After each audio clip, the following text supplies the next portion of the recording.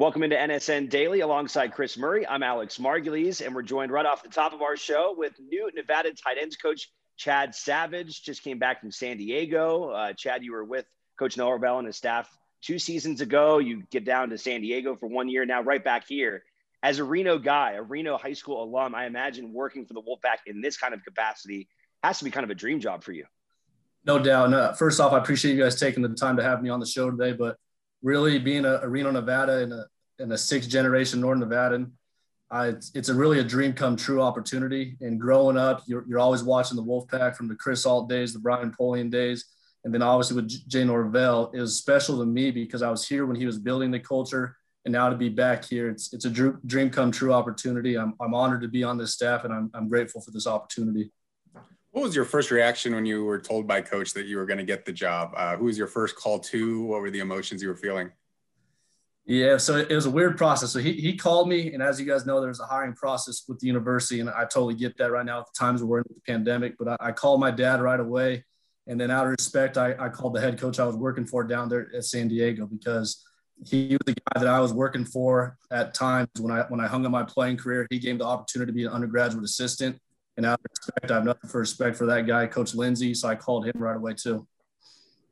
Chad, talk about some of the cultural shifts that you've seen. I mean, you've observed this program either from a distance or now been a part of this program in a couple of different capacities. But talk about that culture shift that you've seen within this program and just where it's at today.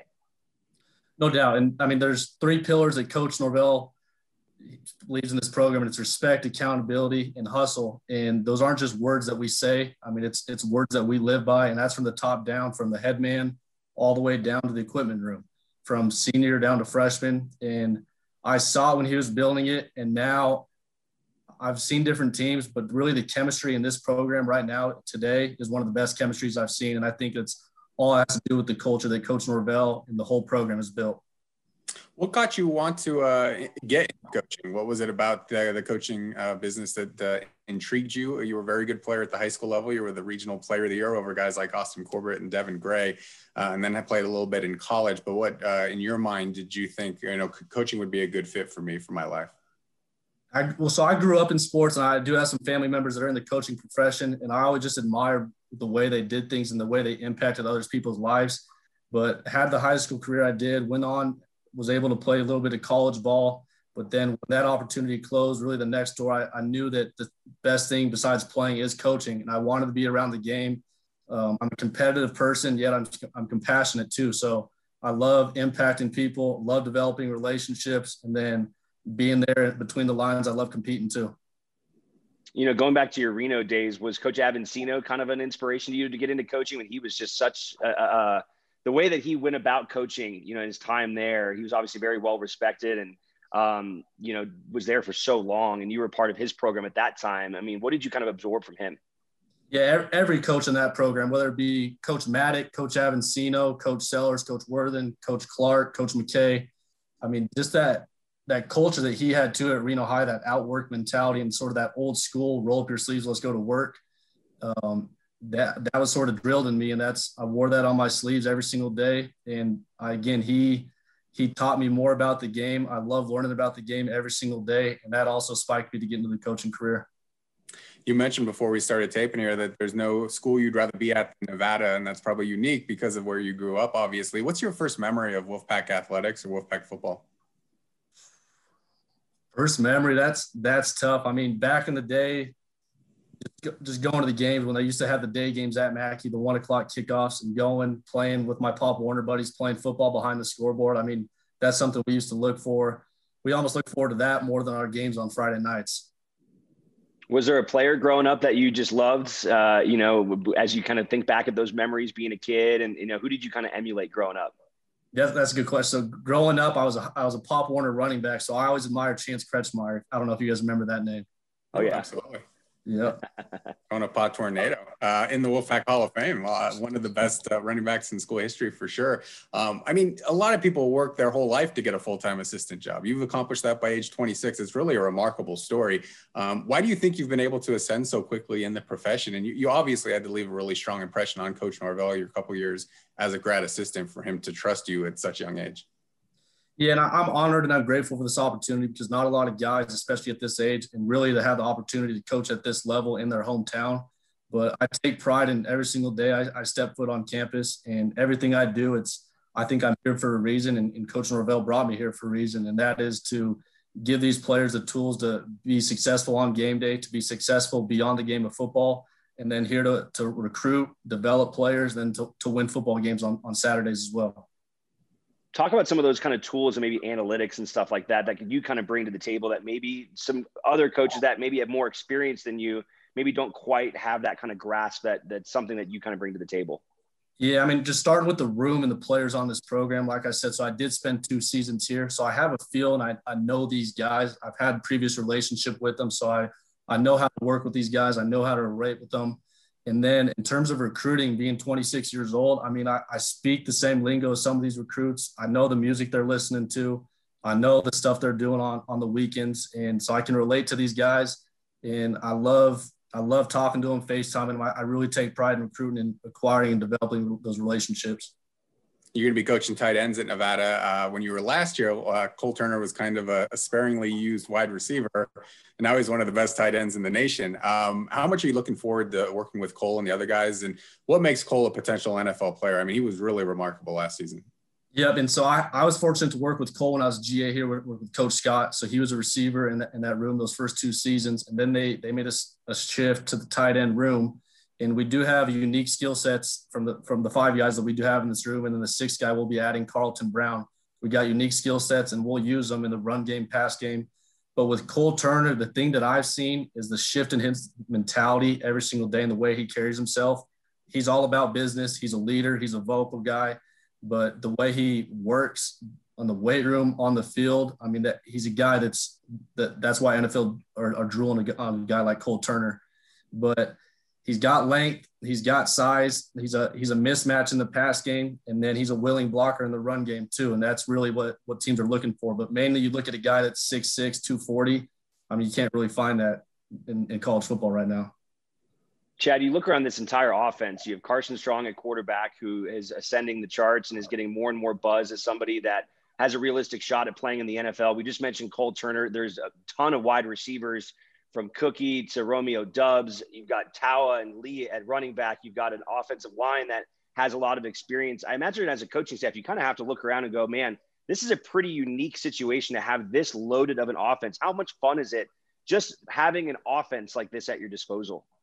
Yeah, I mean, it is pretty nice out there seeing all the weapons we have, whether it be the guys outside, the running backs, the quarterback, and then even up front. I mean, we're very, very good up there too, but it's our job as a coaching staff to develop these guys, prepare them, and then put them in situations too once we start spring ball that when it comes to fall, they're familiar with this stuff and they know what to do when they see those types of situations. The last time this program won a conference championship, you would have been, 15 years old, 11 years ago, just maybe coming into high school. What would it mean to you to bring back a conference championship to this program, to your hometown, and put Nevada back at the top of the map of their conference? I mean, that's our end goal, and the standard's always on the rise in Nevada. It's not just to win a game versus UNLV. It's not just to win 7 games. It's to win the Mountain West and to do our job, but to put Nevada back on the map. I mean, I feel like that's why I'm here too. And it gives me goosebumps to think about that, but that's why we're working every single day.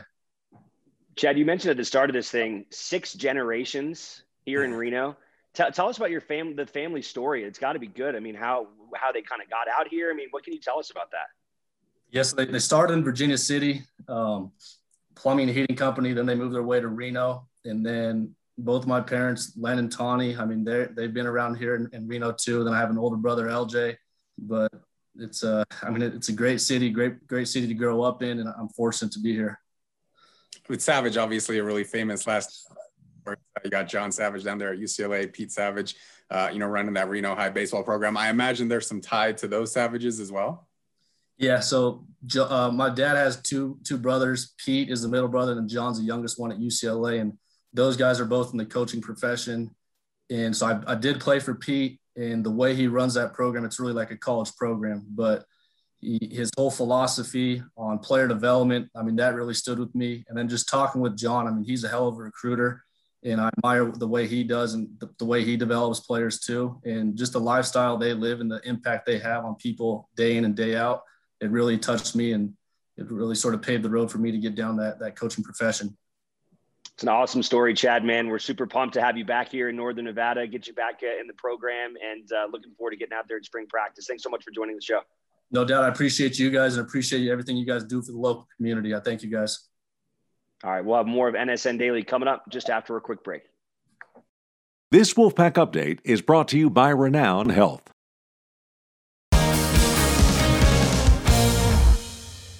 Welcome back to NSN Daily. Chris Murray and Alex Margulies talk about some Wolfpack sports, our Renown Wolfpack Update. And before we get to baseball and softball and what they did this past weekend, Chris, about football set to resume practice this week, or at least start practice. They didn't really get going last week. That was the plan, to start last Tuesday because of contact tracing. They did have to shut down the operation, but hopefully Wednesday, the target to start up spring football. Yeah, that's the plan, to get back out on the field, or like you said, get on the field for the first time. They're going to have to jam in a lot of practices if it gets delayed more than that.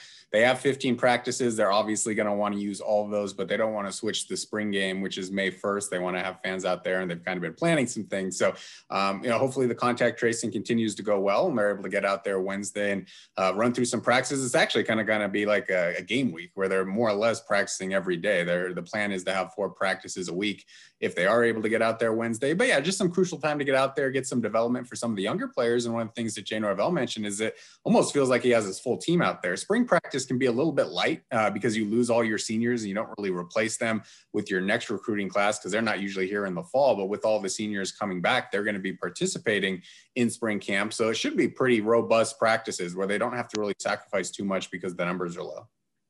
All right, let's go to what happened this weekend, and we'll start at Hickson Park. Nevada softball team, Chris, continuing to play well. They had a 3-game series against Utah State. We mentioned on Friday's show they were able to get a nice win to start the series on Thursday, and they followed that up with a split on Friday, including a pretty thrilling win in Game 2, 7-6, and a walk-off home run from local Sedaria McAllister.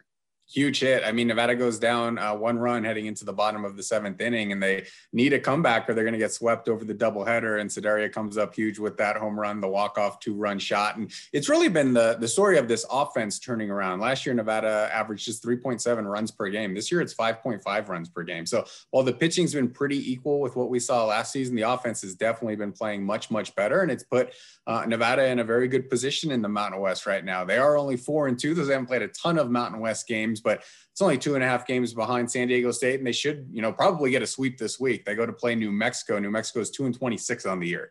So a very good chance Nevada's able to sweep that series, maybe put themselves at 7-2 in conference play. And if the bats continue to hit like this, it is going to be a threat at the top of the Mountain West. The pitching's been a little bit inconsistent the last couple of weeks.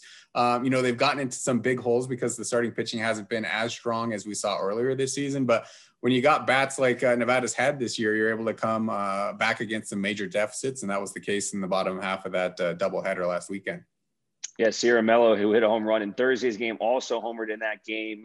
Blake Crafts got a win in that one, 5 innings and didn't give up a run after Kendall Fritz. You mentioned kind of the inconsistency, 6 runs from her in 2 innings, but Kraft came in and shut the door, 5 innings, no runs, and allowed the offense to pick up and get that comeback. So, Chris, I mean, pretty solid season right now. You're looking at 13-9, 4-2 in conference play.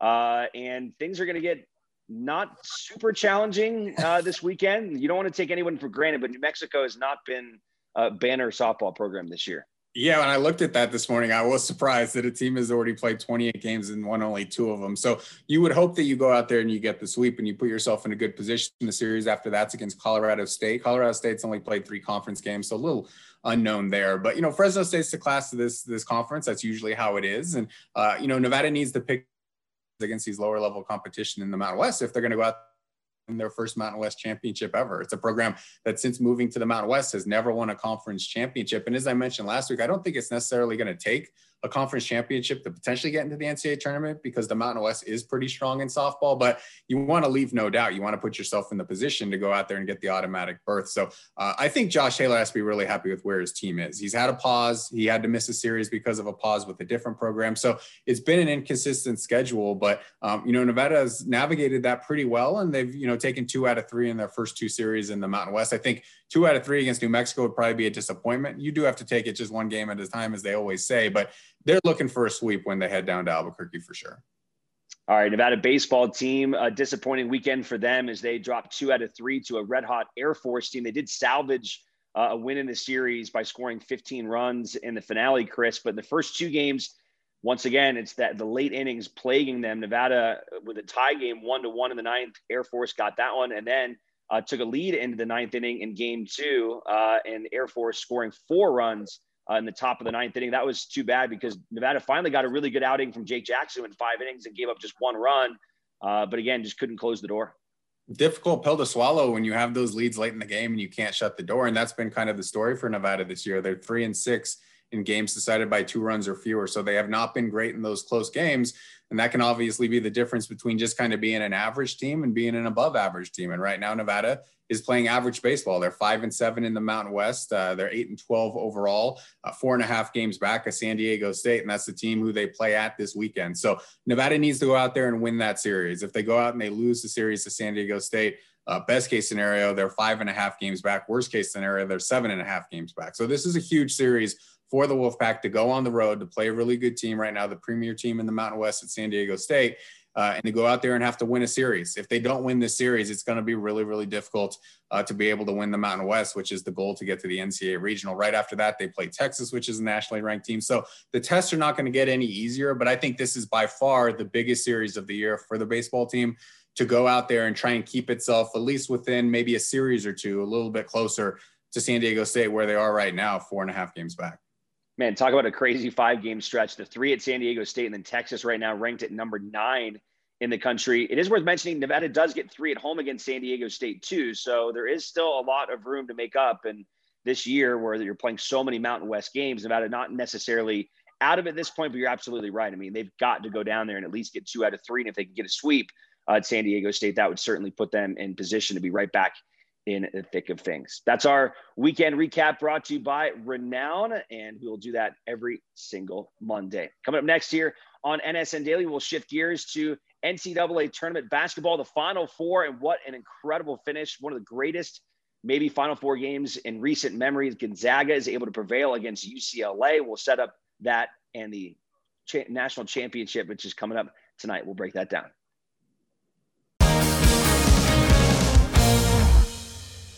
Welcome back to NSN Daily, Chris. Pretty exciting Final Four. Baylor punches their ticket against Houston. That game really never close, and the Bears look like a very formidable opponent and certainly a deserved team to make it to the national championship. They will play the undefeated Gonzaga Bulldogs, and it took them absolutely everything to survive a game against the 11-seeded UCLA Bruins. No one saw this coming for UCLA. I mean, they're one of the last 4 teams in. They barely got out of that first game against Michigan State. And yet here they were on the brink of upsetting Gonzaga.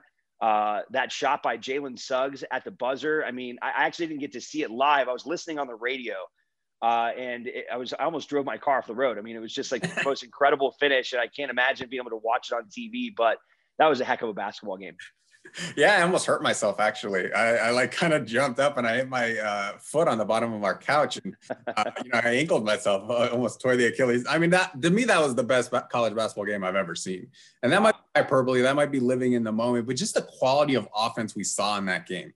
One team shot 58% from the field. The other team shot 59% from the field. Even with an overtime session, there was only a combined 19 turnovers between the 2 teams.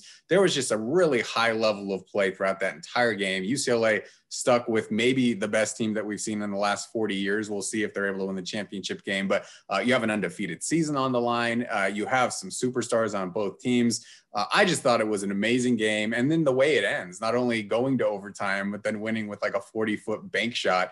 after Johnny Juzang had a tie game put back. So yeah, it was why you watch sports, was for moments like that, for games like that. It doesn't always deliver on the biggest stage, but that was just a beautiful game to watch. And I'm sure UCLA fans are crushed that they didn't make it to a championship game, but you can't be anything but thrilled with how your players played in that game. The kind of resolve they had, big underdogs, and they looked every bit as good as Gonzaga for 45 minutes. And sometimes it just comes down to a ridiculous shot and a little bit of luck, like Jalen Suggs got on that bank. But yeah, that was a real fun game. And we'll see if the game against Baylor can live up to that kind of standard, because it's going to be really difficult to match what we saw Saturday night between Gonzaga and UCLA. I think I'll say this. When my team is in it, there's nothing better than watching my team like in the World Series, right? I just love World Series playoff baseball. But as kind of a casual observer, and you're watching, two teams that you don't necessarily care about, is there anything better in sports than college basketball on the national stage when you get into something like this, the NCAA tournament and Final Four? I mean, to me, I can be so captivated watching this, maybe a little bit more than, the Super Bowl. It's more about, all right, if your team's not in it, you're going to the Super Bowl party, you got the squares, you got this, but there's just something special about college basketball when you get a game like that on that stage. Absolutely. And it's just the finality of whoever wins this game moves on, and whoever loses it, their season's over. These group of guys will never be there together again. Now, you get that in the NFL with their playoffs, but whether it's a World Series or an NBA Finals, NHL hockey, like there's usually another game after. That's not the case in this tournament, and that's why it's so great. Just seeing two teams have to fight with such desperation and knowing so much is on the line, whether you make one mistake or one great play that swings the game. So it's been a great tournament. There's been a ton of upsets, and I think it's very fitting that we are getting Baylor and Gonzaga at the end, just because these are the two best teams in the nation. And it's very rare that you get that. Usually you'll have some upsets of number one seeds, and you don't get the teams that were the best throughout the season. But both of these teams deserve to be in this game. And, certainly Gonzaga had to fight tooth and nail. We'll see if that impacts them at all 2 days later, just how hard they had to fight, their starters going 40 plus minutes. But I'm just really happy to see the two best teams, and may the best team win. Again, if this is a best of 7 series, I'm taking Gonzaga, but in a 1-game series, Butler's a great 3-point shooting team, the best 3-point shooting team in the nation. They shoot better than 40% from 3. So if they just get a hot game from 3, they're more than capable of beating Gonzaga, as they showed against Houston. When this team's going offensively, they're really tough to stop as well. Yeah, and Houston's got one of the best defensive teams. They hadn't given up, I think, more than 61 points in the tournament, and Baylor dropped almost 80 on them. How much do you think the fatigue factor is going to be a thing? That's tough. That's really tough to go after an overtime game. There's so much emotion. If Gonzaga is able to come back and beat Baylor under those circumstances, I think you have to, of course, there's the whole non-conference, or their whole conference schedule, and it's weak, and you put them up against maybe some other teams that went undefeated. But if they go and do this and you beat Baylor, I think undefeated season, and it is something absolutely tremendous to celebrate. But it's going to be a challenge. Well, it's going to be a challenge, but you look at their non-conference schedule. They beat Kansas, which is a perennial blue blood, by 12 points. They beat Western Virginia, which was a high seed. They beat Iowa, which was a number 3 seed in this tournament, by 11 points. They beat Virginia, which is a great team from the ACC, by 20 plus points. And then they would have had to beat Baylor, the number 2 team in the nation, basically the entire season. So I think they're playing for legacy. They're playing for one of the best college basketball teams ever. Obviously, the only one to go undefeated in 40 plus years as well. But I just think emotionally it's going to be tough to get back into it. There's a championship on the line, but just physically what you went through. These are young guys. I think they'll be able to bounce back, but just the emotion of winning a game like that, maybe it helps them. I don't know. They haven't played a lot of close games. And I think that was what was really cool about that from Gonzaga's perspective, is this was the first time they were really challenged all 40 minutes, and they had to make plays down the stretch. And they were able to stand up in that situation. Now, will they do it against Baylor? I think a lot of it comes down to their 3-point shooting. Gonzaga is a really good 3-point shooting team, but in this tournament, they haven't shot the ball great. And as I mentioned, Baylor has that. It's funny, we always talk about defense win championships, and defense is important, but this is by far the first and second best teams offensively in the entire nation. And that's why they're in this game, is because the offense has carried them. And I do want to mention, the women's Final Four, and just seeing Arizona go on that run and beating UConn, shocking everybody in that game. Their coach getting fired up, throwing a little middle finger. Just the storyline of her being kind of late for the championship game because she was breastfeeding for her kid. You don't even think about those things on the men's side, but all the things that the women had to go through, some of the inequalities that we saw earlier in their tournament, And then for that game to come down to literally the last shot and Stanford to get a win, for their first national championship in almost 30 years for one of the best coaches in NCAA history, men's or women's. I think she has 13 Final Fours to her name, and she had won titles in 90 and 92, but it had been a long time since they were able to get there. So it's just been a treat having missed both of these tournaments last year. And just being able to see this to me is my most fun event to watch every single year because of all those upsets and the great play that we see. And just, you get so many games. They're bound to be some great ones. And we've just been very fortunate that the Final Four has delivered the great ones. And we haven't really seen blowouts. And, we've been treated to some really, really good games over the last couple of weeks. Yeah, I think you made a great point earlier about just the difference in the fact that, like in the NBA, you're probably going to have a similar team back most of the time, right? Chances are you will. Sometimes not. But this is pretty unique in college basketball where, you know what, you're not going to see these guys play together again. And to me, I think it is refreshing to see a national championship with offense because let's face it, like some of these national championship games or some of these games in the tournament this year that have been like in the 40s. Yeah. Like some of these games that get slowed down, like when Nevada played San Diego State and they're just like, it's just kind of like a slog. It's just not as fun to watch. You know what I mean? Like I want to see some high octane basketball. And that's exactly what we're going to get. All right, I'll give you prediction time. People are going to watch this at 10 o'clock. Games already going to have happened, but I'm going to go with Baylor.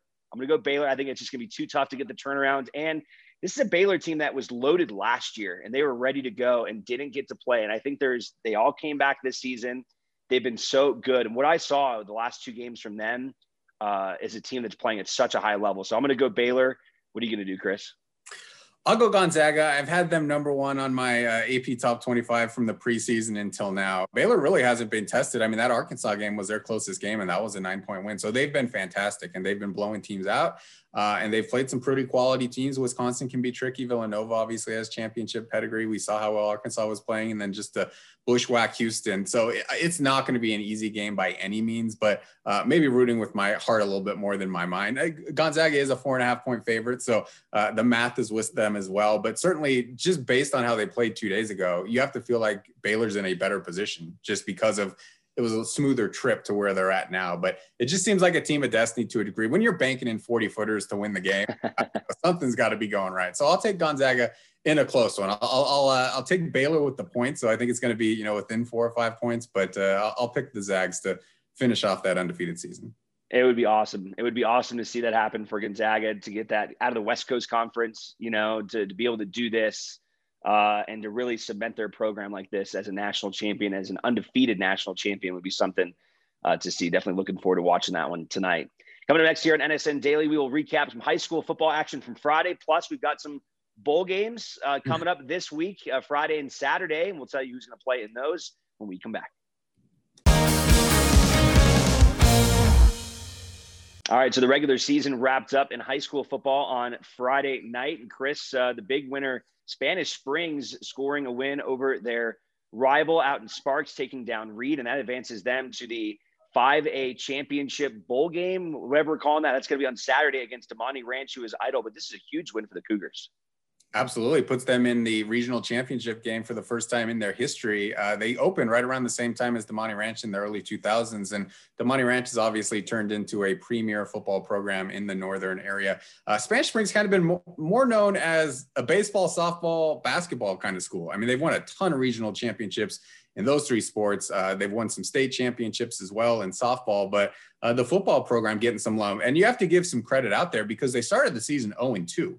And you could think at that point, okay, it's such a short season, we're only playing 5 weeks. We're going to fold it up and, not make any kind of regional championship. But they were able to mount a comeback, and they had to win this game by double digits, and they won by 10 points because of the tiebreaker situation. Reed, Spanish Springs, McQueen, all beating each other once in the kind of that round robin situation. And Spanish Springs has been very good when they haven't turned the ball over. That was the issue in the first 2 games. I think they had 6 turnovers in the last minute loss to McQueen. So that was a huge, huge issue, but they've really cleaned up their level of play, and now they get to play for a regional championship against Damani Ranch, which to me is still a pretty heavy favorite. But the way Spanish Springs defense played was really impressive, giving up only 13 points to Reed last week when Reed was coming off a 60-plus point game against McQueen. So the Cougars are playing their best football at the right time for sure. So Damani Ranch, Spanish Springs, noon on Saturday. That'll be a live telecast here on Nevada Sportsnet as part of Friday Night Rivals. you know, it's interesting. Damani Ranch idle this past week, as was Bishop Manogue, as they had their game canceled. We heard some rumblings that Bishop Manogue wanted to play Damani Ranch again, even in a scrimmage capacity, didn't get that. Your thoughts on that, Chris?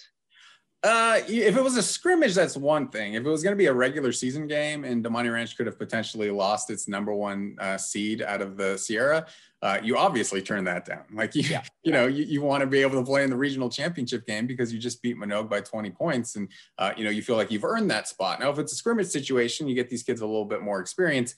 I could see wanting to do that, but maybe Damani Ranch also kind of wants the week off to get prepared for whoever they're going to play, be a little bit more well-rested, work on whatever they want to work on in practice. So, Damani Ranch won it on the field. They had the right to make that decision, and their decision obviously was to take the bye and get ready for it's going to be Spanish Springs, but they didn't know at the time, maybe try and scout a few different teams and use that Friday to look at maybe different opponents rather than be playing a game specifically themselves.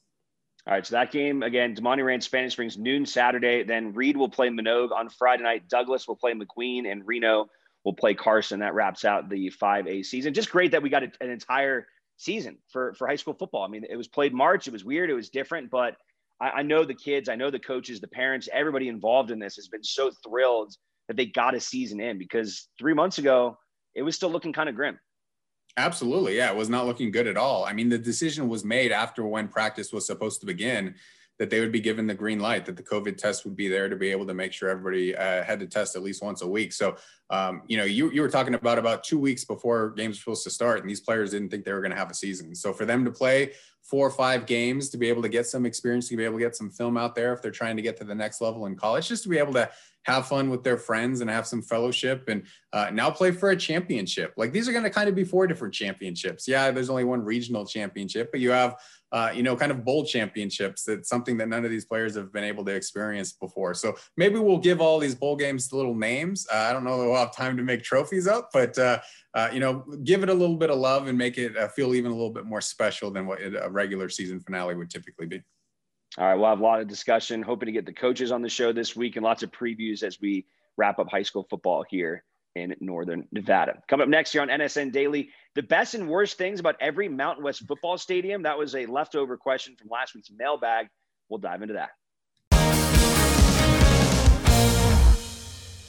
Continuing on here on NSN Daily on our Monday alongside Chris Murray, I'm Alex Margulies. We're going to go through now to a mailbag leftover question from last week, Chris. And this is from Damon Hershenson at Nevada Pac Fan. What is the single best and also the single worst thing about every Mountain West Conference football stadium? We'll go in alphabetical order. So we'll start down in Vegas at UNLV Allegiant Stadium.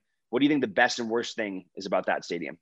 Best thing is it's a brand new NFL stadium. So you really can't beat that. That's literally the best stadium. Pretty sick. Yeah. I do think the 90-foot tall torch that they have is really cool. And then you can see the strip behind it. So it basically has every bell and whistle that you'd want on the stadium. I think the worst thing is it also has an NFL capacity of 65,000. And UNLV typically draws about 15,000 people. College games are all about the atmosphere in the student section. You're going to have 15,000 people in a 65,000 capacity stadium.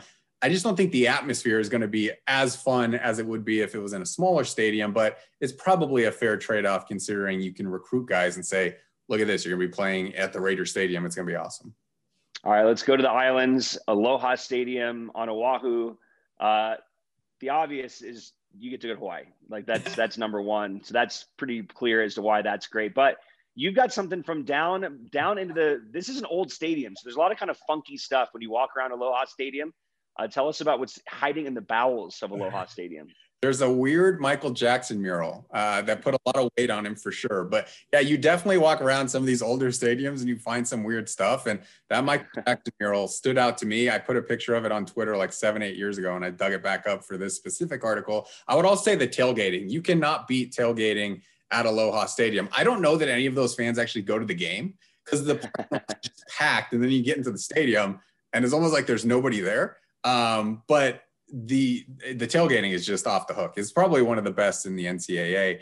In terms of the downside, I mean, it's literally falling apart. Hawaii is not able to play in the stadium anymore. It's been condemned. They're going to play at a different campus stadium, and they're building a new stadium moving forward. So we've seen the last of the Rainbow Warriors at Aloha Stadium just because of the quality of the stadium right now. All right, let's go to Fresno State. You can't include the Doghouse Grill as to why the stadium's the best, because that's the obvious answer. is being able to get the tri-tip sandwich from the doghouse. But the stadium itself, you're kind of enamored with the end zones a little bit. Yeah, it's red and white checkered look. I don't know. I like that for some reason. And it's kind of a suck-in stadium. You see a lot of suck-in arenas for basketball, but not very much for football. So you kind of walk and the stadium is below you. So that's kind of a cool feel. The worst thing, obviously, it's in Fresno. And who wants to go to Fresno? Yeah, I know, right? All right, San Jose State. Best thing, is there a best thing about the CEFCU Stadium? Oh, they're remodeling it. So hopefully when they're done, there's something really cool about it. It does have an open air press box, which I enjoy because the weather's nice enough for that. That's pretty rare in the Mountain West. And I also put that it hosted 2 quarterfinal games in the 1999 Women's World Cup. So they've had some pretty historic events there. The worst thing is it's really far away from campus. So the attendance is pretty low. You don't see a lot of students out there, but hopefully post renovation, it's one of the nicer stadiums in the Mountain West. They're certainly putting a lot of money into it. All right, let's go right here in Reno, Mackey Stadium, the views, right? Oh, yeah. I mean, if you're sitting in those east bleachers, Peavon Peak in the background, you get a sunset. It's a beautiful setting to watch a football game for sure. So that's my favorite thing. The worst thing is it does have a bit of a high school feel. It has the track around the stadium, which is pretty rare. You don't see that in colleges very much anymore. And just neither of the end zones are enclosed. Typically, you'll have an enclosed end zone for a lot of these stadiums, at least one, if not 2. So they've done some renovations. The club level is very nice. They have improved it. Obviously, a big new video board, but you kind of get a high schooly feel with the track and just with the bleachers set up. They do have the seat backs though, and that's pretty rare. There are a lot of stadiums that don't have seat backs, even like Notre Dame, they don't have seat backs. So there have been improvements, but I would say it's probably closer to middle or lower part of the Mountain West if you're just looking at stadiums. All right, here's one that doesn't even exist anymore. San Diego State right now, they are an orphan. They're playing like in Orange County and Carson or something like that. Yeah. I call it Qualcomm. I guess it was called SDCCU Stadium last. Yeah. Kind of a dump. I mean, I actually did see a baseball game there as well when I was a kid. That was pretty cool. And you kind of gave a nod to baseball even over the football prowess. The best thing, Tony Gwynn played there for 20 years when it was called Jack Murphy Stadium. All these stadiums have so many names nowadays, but it was literally torn down last month. So nobody will be visiting it again. Dang. San Diego State is building a brand new stadium on that exact site, and I think it will be really cool moving forward. But can't say anything too positive about a stadium that doesn't exist anymore. So that thing is gone. All right, War Memorial Stadium in Wyoming. It's an interesting spot. It's pretty cool. It's in the trees a little bit. Got to visit there a few years ago. What do you like the most about being in Laramie at that stadium? They sing a song during the game called "In Beer There Is No Heaven." So the student section asks the band to play the song. Whenever they ask, the band plays it. The whole crowd sings it. So that's one of the really cool traditions at that stadium where they play the exact same song every single game. All right. Worst thing? It's pretty old. Yeah, there's 0 seating in the end zones, which is kind of weird. And it's also built in 1950, which makes it the oldest stadium in the Mountain West. So it's dilapidated to a degree. It's had a number of renovations, but showing its age a little bit. Okay, the next one, we're going to Albertson Stadium in Boise. Really nice suites. You don't like the blue turf. It's iconic, though. So people love, a lot of people still love going there for the blue turf. You're calling that the worst thing, though. Yeah, I'm not a big fan of the blue turf. It's fine. Overrated? Yeah, that's the worst thing. The best thing is definitely the suite level. It's an amazing suite level. There's a ton of suites up there, and there's just some beautiful views of the whole city. I mean, Boise is a really beautiful city. It's called the City of Trees, and there's a great canopy of trees out there, and you get it on a fall afternoon, and there's some amazing views for sure. Just more of the city than even the field. Obviously, they got great views of the field as well. You know, this is the next thing. I would love Nevada to try and implement something like this. Colorado State, they have a brand new stadium. Got to visit there a couple of years ago, and they have this new Belgium porch. That it's kind of like this beer garden. That's pretty cool. I think that could be something Nevada. I'd love to see them do that. Maybe if they just did another little twist. They put in the north end zone. It cost $220 million in 2017 to build, but that north end zone, like you said, is just called the New Belgium Porch, and it's just kind of an open area where they've got a beer garden.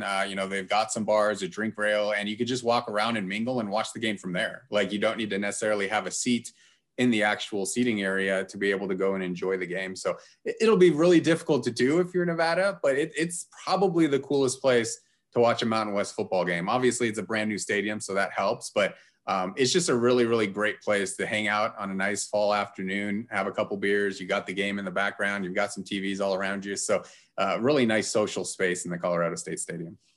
Honestly, is Dream South Stadium in New Mexico. There's really not much to even – I don't even think it's really worth talking about. There's not much going on there. Falcon Stadium is pretty sweet. An Air Force. they parachute into the stadium. Yeah, the Wings of Blue parachute into the stadium with the game ball. That's a cool tradition. That's probably the coolest thing for most people. For me, it's that they have a hot chocolate machine in the press box. One of only 2 places that has that. San Diego State also had that, but it's always super cold when you go there. So the hot chocolate machine is a savior for sure. All right, Maverick Stadium at Utah State. They did renovate that recently. They've got kind of a cool area for their team.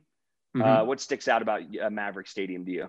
2015 renovation to make it much, much nicer. I just think the athletic academic complex on the north end of the stadium is really, really cool. That's what every school would love to have. Basically attached right to the football field. They have a gigantic video board, and parking also is great. You hear a lot of complaints about parking at almost every stadium in the country. Parking at Maverick Stadium, you're basically right on site, and there's a ton of it. So that's really nice. The worst thing is that they once made Ryan Radke and Chris Vargas do the radio call from like an old broken down Pepsi van. And I put a picture, if you want to see the picture, it's an amazing picture. But I remember that game. It was so cold, and I did like a pregame radio hit with them. They were literally sitting in a as they were doing the renovation. And I don't think either of those guys are super happy with that situation. It like no. App, I think, where you could get like Pepsi though. So that's a but it was the weirdest thing I've ever seen from somebody calling a game in an old Pepsi van. The glamorous life sometimes of the broadcasters. Utah State has like these weird gutters, which when you're filming, actually, it almost took down Brian. It actually did take out Brian Samudio a few years ago. I thought we lost him that day. James Butler was coming towards him, and thankfully he didn't lose an ankle or a knee. But there's like these crazy gutters. I don't know how somebody hasn't gotten hurt there at Utah State. So I definitely stands out about me. All right, you can read that whole article, NevadaSportsNet.com. Murray's mailbag coming up this Wednesday. We'll wrap things up here on NSN Daily right after this. All right, before we go here on NSN Daily, Packers quarterback Aaron Rodgers guest hosting Jeopardy, Chris. He was a celebrity champ at one point. Yeah, I did watch that episode. He loves Jeopardy. He talked about his preparation to be able to host for this 2-week period. He watched a lot of them on Netflix. He had a bunch on his DVR, and he like would pour over and just watch exactly what Alex Trebek was doing. And he said that there is a viral moment from the first episode that he's taping, which will come out on Monday, and that he thought that he crushed it. So this maybe is his retirement plan, is to go and host Jeopardy. I mean, he does seem like a bit of a geek. So I'm going to look forward to it. They've had all these different guest hosts. This is the first sports one, so I'll be tuning in. Yeah, he's got a great personality. You know, he's an interesting guy, and he's one of those guys that he has transcended sports into culture. You know, he's done the State Farm, discount double check and all that kind of stuff. So he's made a nice, a little career for himself. And I think it'll be fun to watch him on Jeopardy. Coming up this week on NSN Daily, we'll chat with Ollie Osborne, the former Minogue golfer now at SMU. He's playing in the Masters. That's really cool. We'll also have Sam Harned from the Nevada's golf team and plenty more coming up all week long. For Anthony Resnick behind the scenes, Chris Murray, I'm Alex Margulies. We'll see you guys tomorrow.